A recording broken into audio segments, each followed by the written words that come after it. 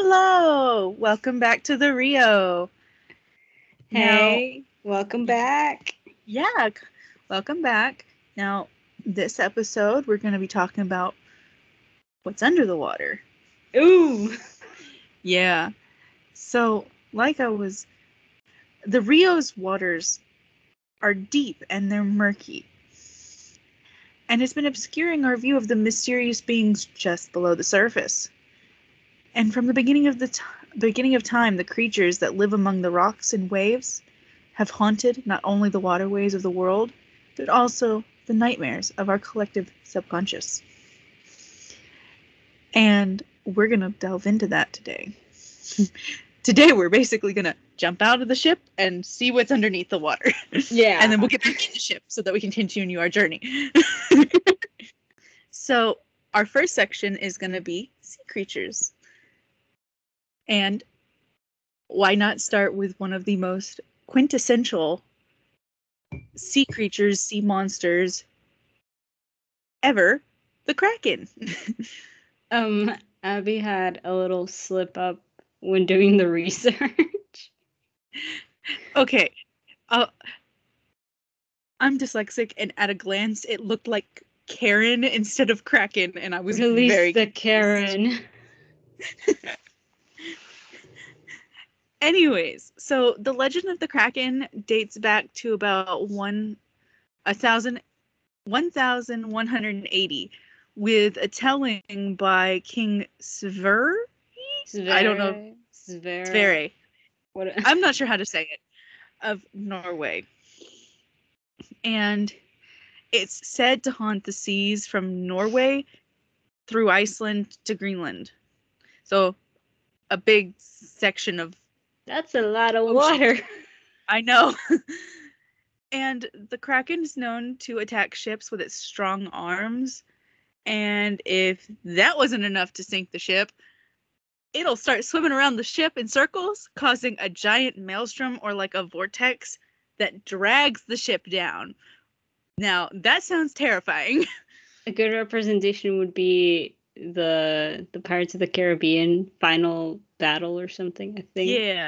Yeah. In the OG trilogy. Yeah.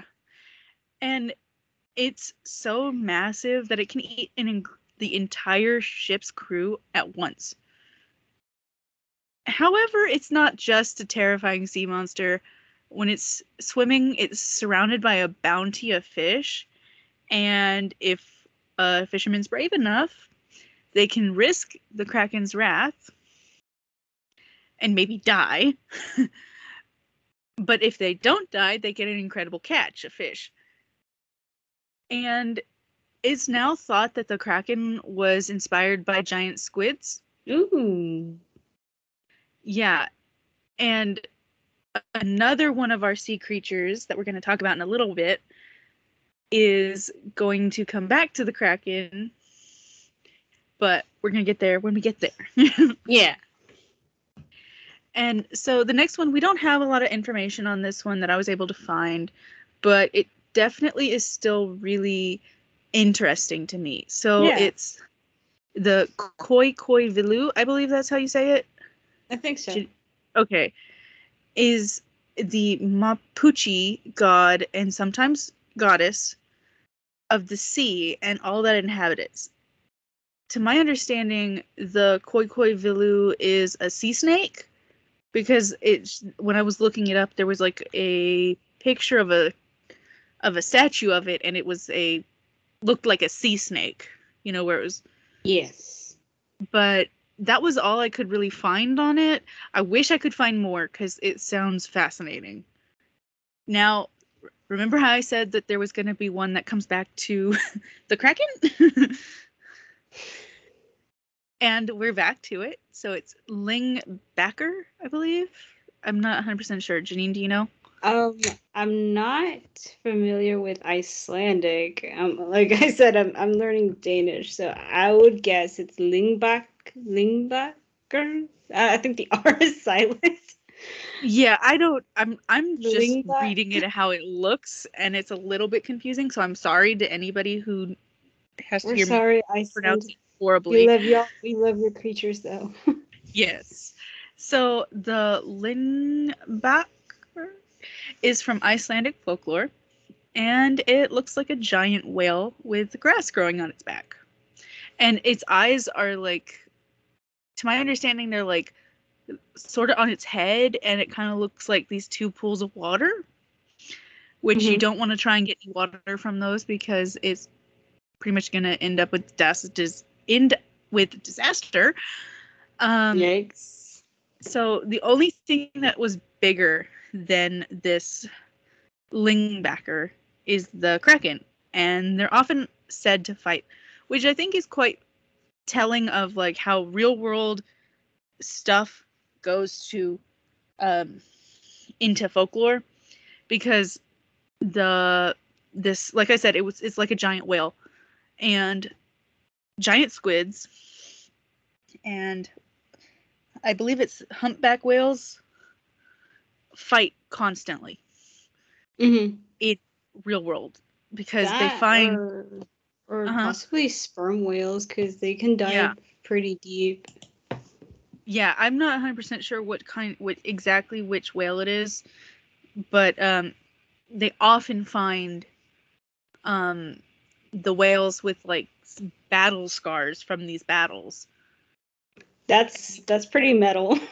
Yeah, and they can tell that these are the they can tell that these are actually from these battles because of the way that like the tentacles of the giant squid have these like circular suction cups that have like teeth or something on them.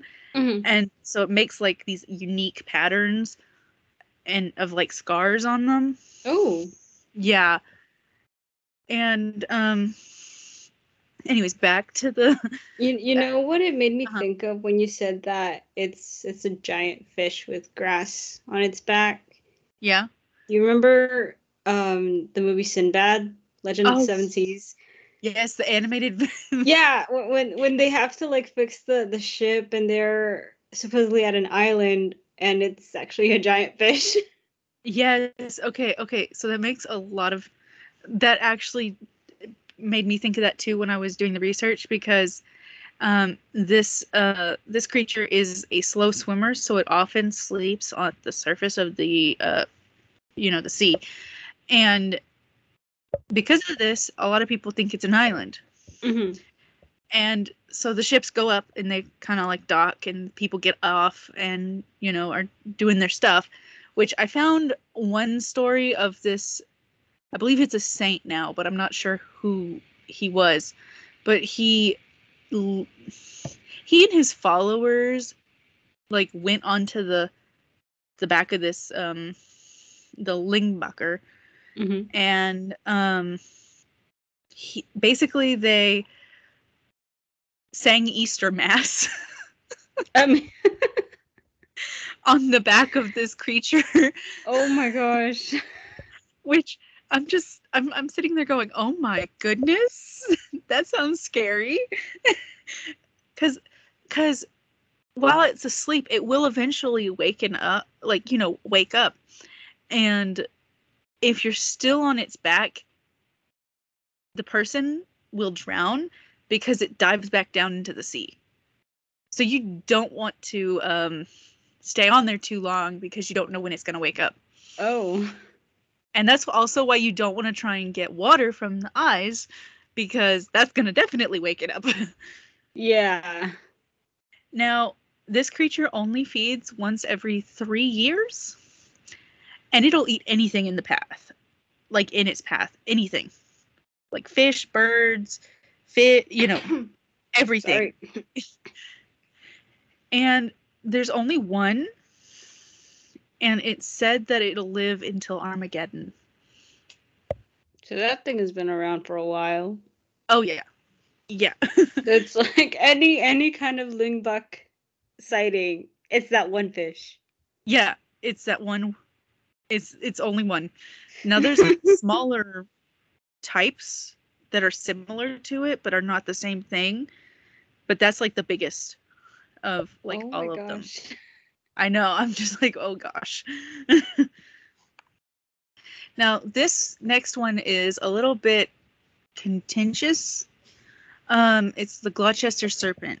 And the reason it's contentious is because they couldn't ever really find any evidence of it. And a lot of its descriptions are inconsistent and have also been described similarly to some like fishing nets and stuff. So it's a little bit on the like, was it ever really real, or did they see fishing line and stuff? The world may never know. Yeah, the world may never know. So the first sighting of the Gloucester serpent was in August of 1817. It's said to have been somewhere around 60 to 100 feet long, with a head that was similar to a sea turtle, but larger than any dog. Which, when I was reading that description, I was a little bit confused as to why they decided to size comparison with a dog. A dog with a sea turtle. I know. I was like, well, if it's a sea turtle, and I know sea turtles can get kind of really large, and to the similar size of like, I'm so sorry, that random noise. So it's said to be brown in color, and according to some accounts, it has what looks like joints. So this is where it gets sorry. It's really weird. So according to some accounts, it looks like the joints on buoys on a net rope, which makes me go, what? What did it look like? Well, it looked like a buoy on a rope. Yeah. And that's why I'm like, wait a minute. Are you sure you didn't see a buoy on a rope? Oh my god.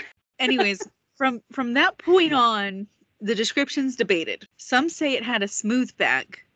Others say it had what's described as bunches, which is very confusing because what does bunches mean? What does it mean by bunches? And some people said it moved like a caterpillar, you know, how it goes up and down.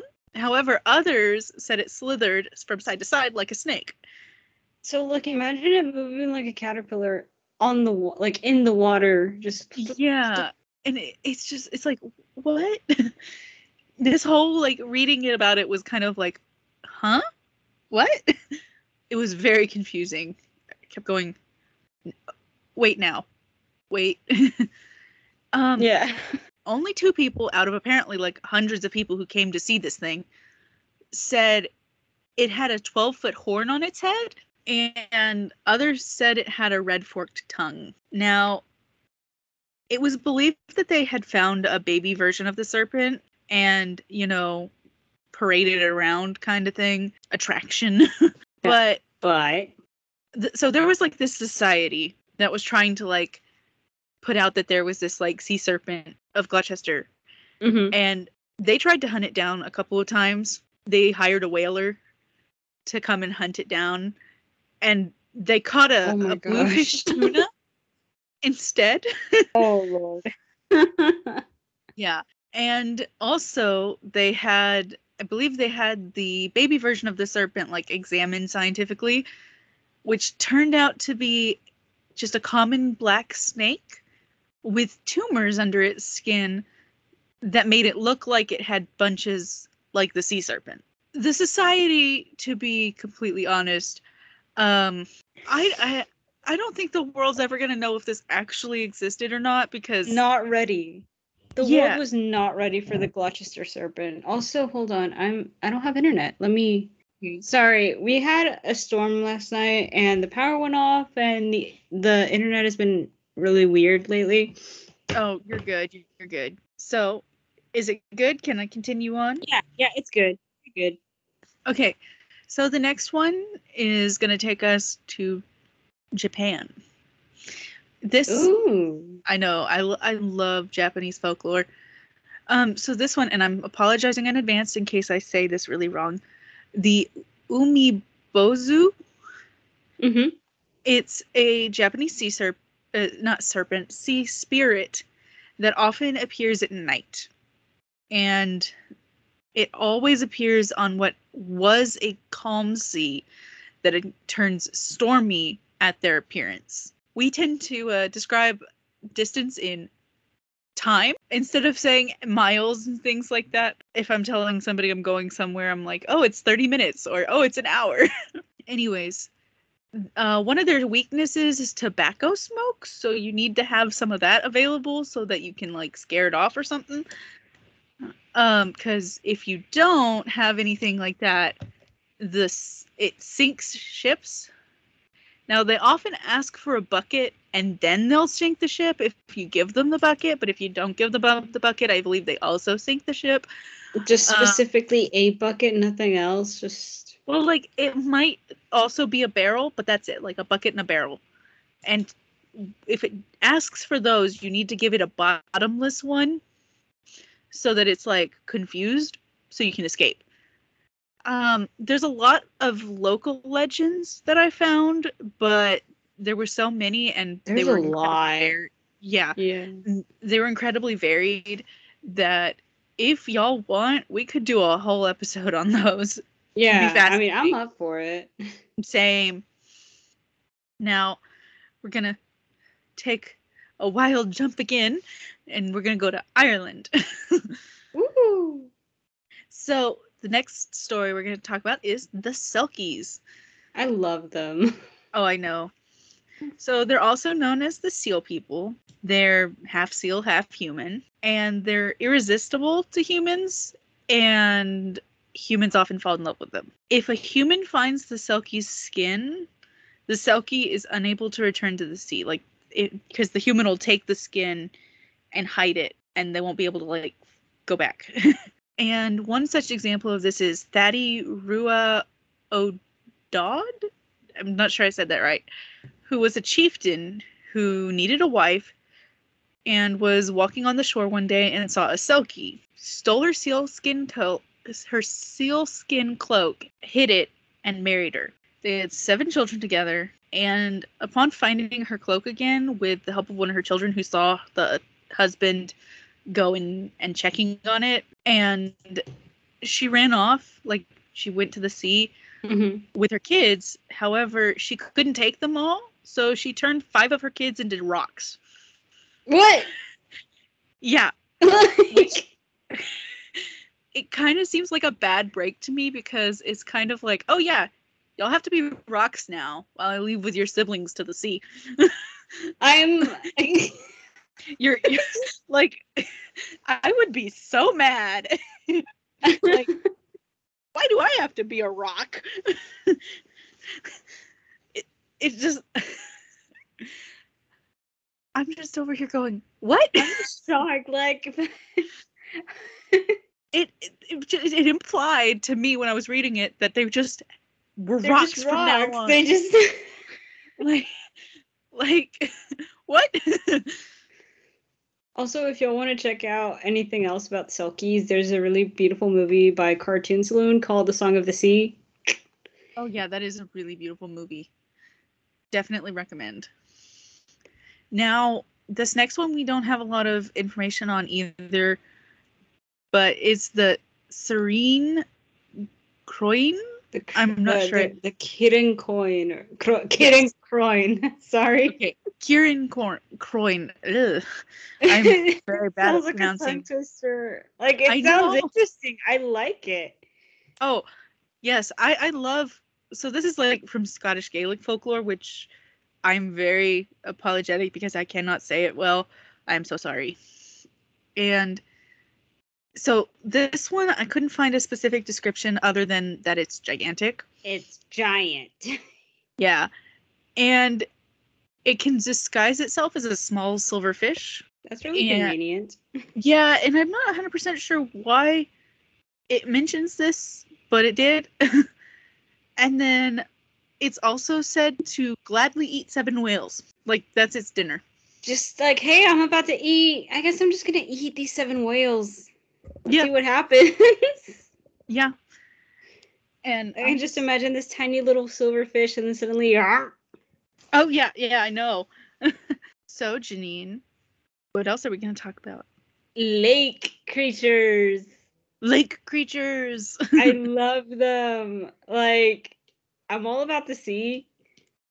And I think we left out one creature I don't know if it was on purpose or we kind of forgot, but it's based on Norse mythology. But I guess that's an episode for another day. But lake creatures. Yes. Tell me more about lake creatures. Okay, so there's one called the Ogopogo, and well, okay, so the name is from this like little folk song from Canada, which has probably nothing to do with the actual creature itself. But anyways, it's a lake monster native to Canada, and it's told in the legends of the First Nations. So, there are these lake fjords in Canada, and it's said that's where the creature lives. In some sources, the creature is called Naitaka, and it's a water entity, according to the Silks and the Secwepemc, and their lore. So Naitaka demands a live sacrifice to cross the lake safely. So the indigenous people from there would sacrifice, small animals, tobacco, along with the live animals. But so when a visiting chief rejected doing this, and he tried to cross the lake, Naitaka just kind of whipped his canoe with its tail and drowned him. Oh my gosh. Yeah. That just shocked me really quick. I was like, whoa. Now, there are some speculations whether it's an actual beast or not. And it's most likely that it is a water deity, a water spirit that is sacred to the Silks. And I mean, I guess 19th century people that were exploring that region of Canada, they just thought, oh, hey, it's a bloodthirsty, flesh-eating beast. And, when they saw the First Nations throwing chunks of meat into the water. Oh, that's sad. Unfortunately, Naitaka was demonized by European settlers. But really, according to the First Nation, it protects the lake. It's sacred. It's like it's a sacred entity. Yeah, and it makes me sad that happened. That it was demonized and stuff. Like, everybody's, it's just one of those things that's like, aw, it sounds so fascinating. And it really is like a lot of, especially in the Americas, a lot of these creatures tend to have a lot of demonization, but it's only until after European colonialism that demonization comes into the story. Wow. Yeah. Yeah. So the next lake creature is the Loch Ness Monster. Ah! Oh my gosh. Nessie! Oh goodness, I love Nessie so much. Oh my gosh. Sorry. Oh, you're good. Okay. You're good. So this a story that has this creature, this monster, as its protagonist. It was first recorded nearly 1,500 years ago, around the year 565 in our current era, in the Chronicles of St. Columba. And the chronicler Yunnan wrote that a monster had leapt from the waters near Inverness, or some others say it's like it was like a local picked man that was attacked near the river Ness, because there's a river and then there's the lake, and and this man was dragged to his death. Well, St. Columba was alerted by this and sent one of his followers to get in the water. Not the saint, this other guy. Go draw the monster out. Why me? Exactly. I would have been like, sir, why? Anyways, so he sent one of his followers to get in the water to lure the monster in, and when the monster did arrive, it was ready to attack this poor man. My goodness. And then the saint made the sign of the cross, and it retreated and disappeared from the river into the lake. Well, okay. Well, many sightings have been reported since then. all the way down to the 20th century, people often mistake things in the water, like turn over boats, stuff like that. They see things out of the corner of their eyes. And Nessie has been the subject of many hoaxes throughout the years. There's this famous picture of the supposed monster in the water. It's called the Surgeon's Photograph, and it was taken by Robert Kenneth Wilson, who was a gynecologist from London. But that was a hoax. I guess his practice wasn't going well, and he took the picture to get some money. I don't know. Well, I mean, whatever there is in the loch, it's interesting enough to still have people look for it. Oh, so. Yeah, and I mean, if I ever go to Scotland, I think I'll stop by and just look at the lake. I don't expect to see Nessie, but who knows? Who knows? Not us. Not us. Okay, so the next one is the Mugwump. And I love that name. Same. I don't know why, but it's just so fun to say. Mugwump. So it's an alleged lake monster in the lake Timiskaming. Skaming. I'm sorry. Well, the more people see it or whatever sightings do occur, it sounds like a giant sturgeonfish. And I looked up pictures of them, and they're pretty huge. I mean, some of them are the size of a small human. Oh my goodness. Yeah. So most cases of the mugwump, it's described as a whale, a large eel with a dog or a horse head. It would make sense if it's a large eel or like a small whale. Granted, the sturgeonfish does look like a small whale. Yeah. Sometimes it's between 45 to 98 feet long. So it's big. It's huge. It's bigger than a small human, that's for sure. Yeah. Well, I mean, the history of this creature is actually, it comes from like the 1800s, where Chief Wabi, or a descendant of him, said that like their experience with the mugwump goes back way back when. So this person recalls of how when crossing the Timiskaming Lake and the Ottawa River, the Anishinaabe, Anishinaabe guides of Shakanash made offerings of tobacco to the rocks. I think it's called like Devil's Rocks thing. Like this story kind of originated of like, okay, why are these people making offerings to this? So, and it's the same with the Ogopogo. That's how I related. It's like, okay, offerings to a water deity, and people create a monster. Yeah. And trying to explain things. And really there is no monster, there's just traditions. Yeah. Yeah. Okay, so Awisot. The Awisot is it's native to Mexico mostly. Awisot is actually like a word in the Mexica language of Nahuatl. It's a water spirit in the shape of a small dog. It has a feet like little monkey feet or like raccoon hands and a hand at its tail. So like I'm imagining this like tiny little chihuahua looking creature with like spikes on his body, just kind of lurking in the water. Oh my gosh. So, well, I mean, yeah, it lurks in the rivers and lakes, attacking people and dragging them into the water if it's angered, and it's a friend to the rain gods, sent by the god Tlaloc to protect fishes in the lakes and to protect souls of the humans that the gods liked. So it does sound like this like really loyal little thing that is terrifying if it's angered. Yeah. Although anyone that fell victim to the Awisot is considered a sacrifice to Tlaloc. I mean, it's a win-win. If you get killed by this thing, you become like a sacrifice.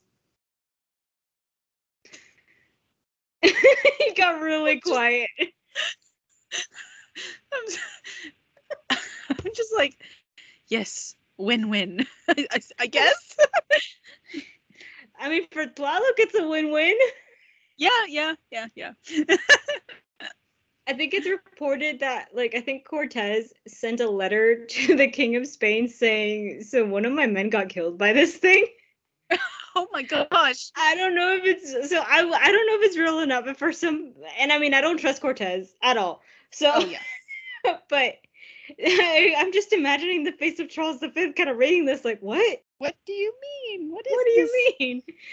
Okay, so the always thought eats the eyes, nails, and teeth of its victims, and anyone who is near water. The always thought kind of lures them in by crying like a baby, which is terrifying. I know you can't see my face right now, but I've got this like, oh no face, like just like, oh my no, Ooh. no, that is horrifying. Yeah. Oh no, nope, do not like it. That's terrifying. No, thank you. Yeah, no, thank you. So the next one is one of our favorites. Oh yes, the yes. Kelpie. The Kelpie. Okay, so they are shape-shifting water creatures that reside in ponds or lakes, and in Celtic mythology, this creature often appears as a human or a horse. So in some tales, the Kelpie appears as a beautiful young woman, often leading lusty and disgusting men into their deaths by drowning, which, a mood. And then sometimes it's a very handsome young man, and that mostly women. I don't know. Anybody could be lured and drowned by a handsome young man. But I mean, given the time and age that most of these stories are from, it's also a mood. So other times it appears as a horse. Anyone can fall for this form of the Kelpie because many people, young and old, men and women, have tried to like mount this mysterious and enchanting horse and ride it in order to tame it. But instead, the horse quickly turns evil, wild, it starts bucking, it rides headlong into water, and the rider often tries to escape, and it's unable to, and it gets dragged down into the water and drowned. Oh no. Yeah. And the creature from Scandinavian folklore called the Nokken, it also shares the attributes of a Kelpie, especially in its horse form. So there's a reason. So some sources say that there's a reason that like these stories came to be was because they found like horse skulls in ancient sacrifices. You know how like some ancient people would like throw swords, spears. Yeah. The bog bodies as sacrifices. Yeah. Well, some cases they would throw horse heads into these waters as a sacrifice. You know, it kind of reminds me a little bit of like, I don't know the name of them, but they're the they're in Mexico. That they're like the giant like sinkhole water things that have like sacrifices in them. Yeah, makes me think of those, which is fascinating because you know from different areas from like that may not have had any, well, probably not had any connection to each other, you know. Yeah, but they also do those, you know, the water sacrifices. Yeah. That's just fascinating to me. It is. It really is. Ooh, okay, so river creatures. I love this tale so much because you've got fairies, you've got Avalon, you've got the possible origin of like a monarchy. So it's a lot. Okay. Give me the story, please, because I need to know now. Okay. So Melusine is a water spirit, and she's very she's very popular in the Middle Ages, and she's often depicted in sometimes wood, sometimes mostly stone carvings of a woman with two tails of a fish. Sound familiar? Like the Starbucks logo? Yes. And or in manuscripts with a tail and wings, and the upper body, like the upper half is that like a beautiful woman. And well, she's the daughter of other water spirits, and sometimes in some legends, they live in the land of Avalon or in rivers that lead there. And I mean, it makes sense that Avalon is pulled into this because if it's in the Middle Ages, a lot of mostly Welsh, I mean, especially Welsh legends get taken by the French during the time of the Norman conquest. And writers like Chrétien de Troyes, I hope I said that name right, or Marie de France, they take these legends and Frenchify them. Yeah. Well, anyway. Sorry, my brain was like still thinking about, I think it was the word you just said, Frenchify them, and my brain thought French fries, and now I'm hungry. Well, yeah. Where was I? Oh, okay. Sorry. Yes. So in some legends, her mother, Prasine, falls in love with a human. I think it's the King of Albany, which is modern day Scotland, and takes her daughters to live in his castle. Well, Prasine makes her husband swear to never look at her while she's bathing, which, I mean, it's a really reasonable request, unless you're okay with with like just chilling, taking a bath, and talking to people. I would understand why. She's like, don't look at me while I'm showering or something like that, you know? Yeah, it's like, give me some privacy, man. Yeah. Well, one day he breaks that promise, spying on her, and sees her tail. And when he tries to restrain her because she's escaping for good reason, because he broke his promise, well, he's restraining her.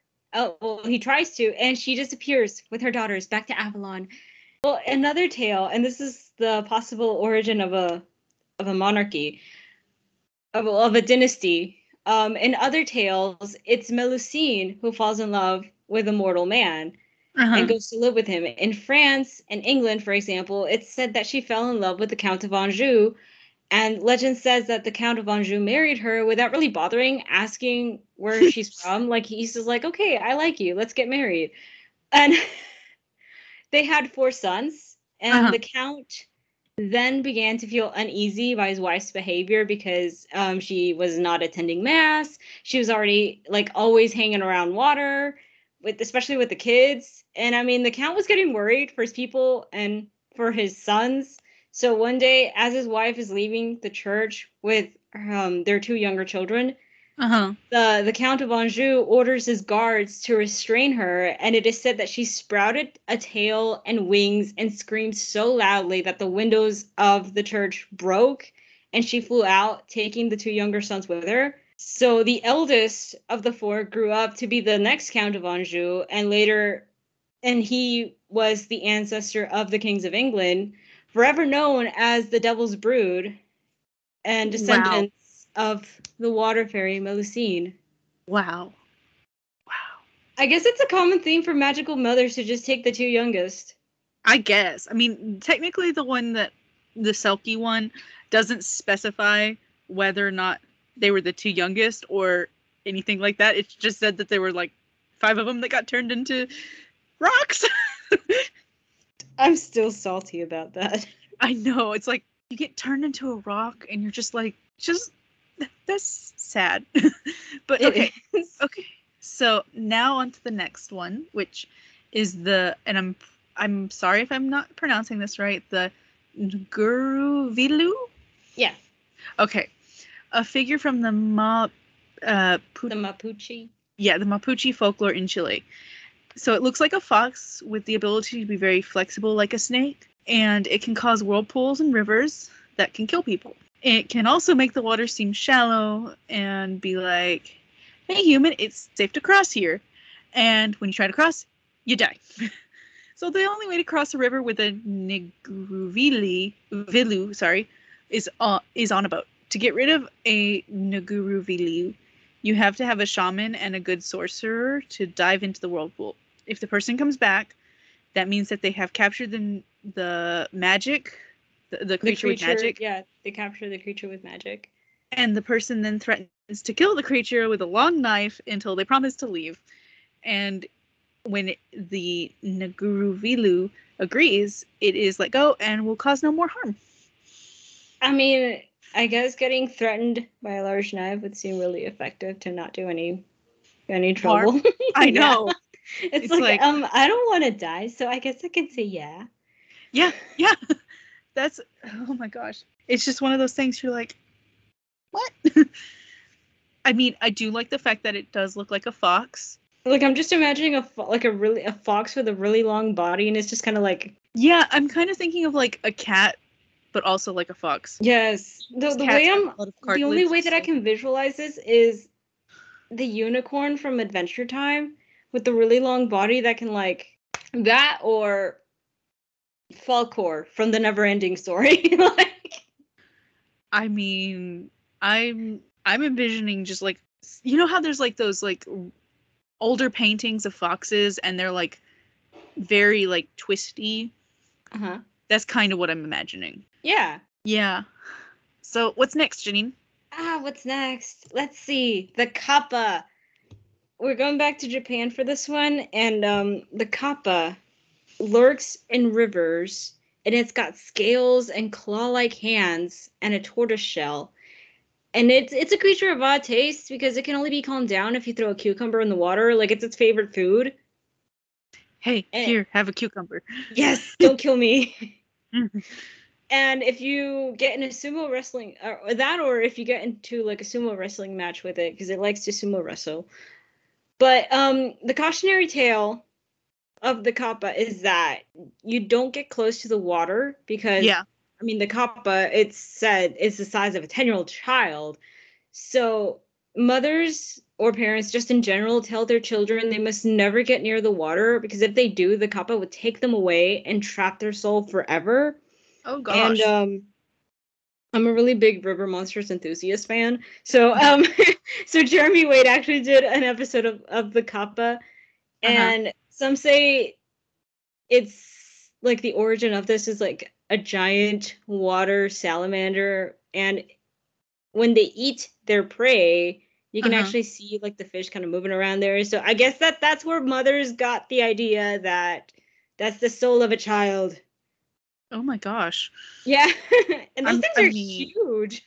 I was gonna say, like, that legend, like, if I got told, like, oh, it'll take your soul away forever, I would be terrified as a child. I don't want to get near the river. I'm sorry. Like, never go by the river ever. Not even when you're an adult. Oh, yes. Well, I hope y'all enjoyed this episode. Yeah. I really enjoyed talking about it. And I hope y'all keep visiting us on the Rio. Yes, please do. And see you next time. Oh, guys. Yes. Since spooky season is upon us. Yes, spooky season is upon Finally. us. We are gonna try to make a special. So that's gonna require a lot of planning and a lot of research, but we're gonna try to include several things associated to Halloween. Yeah, I hope y'all enjoy it. So stick around. Yeah, stick around.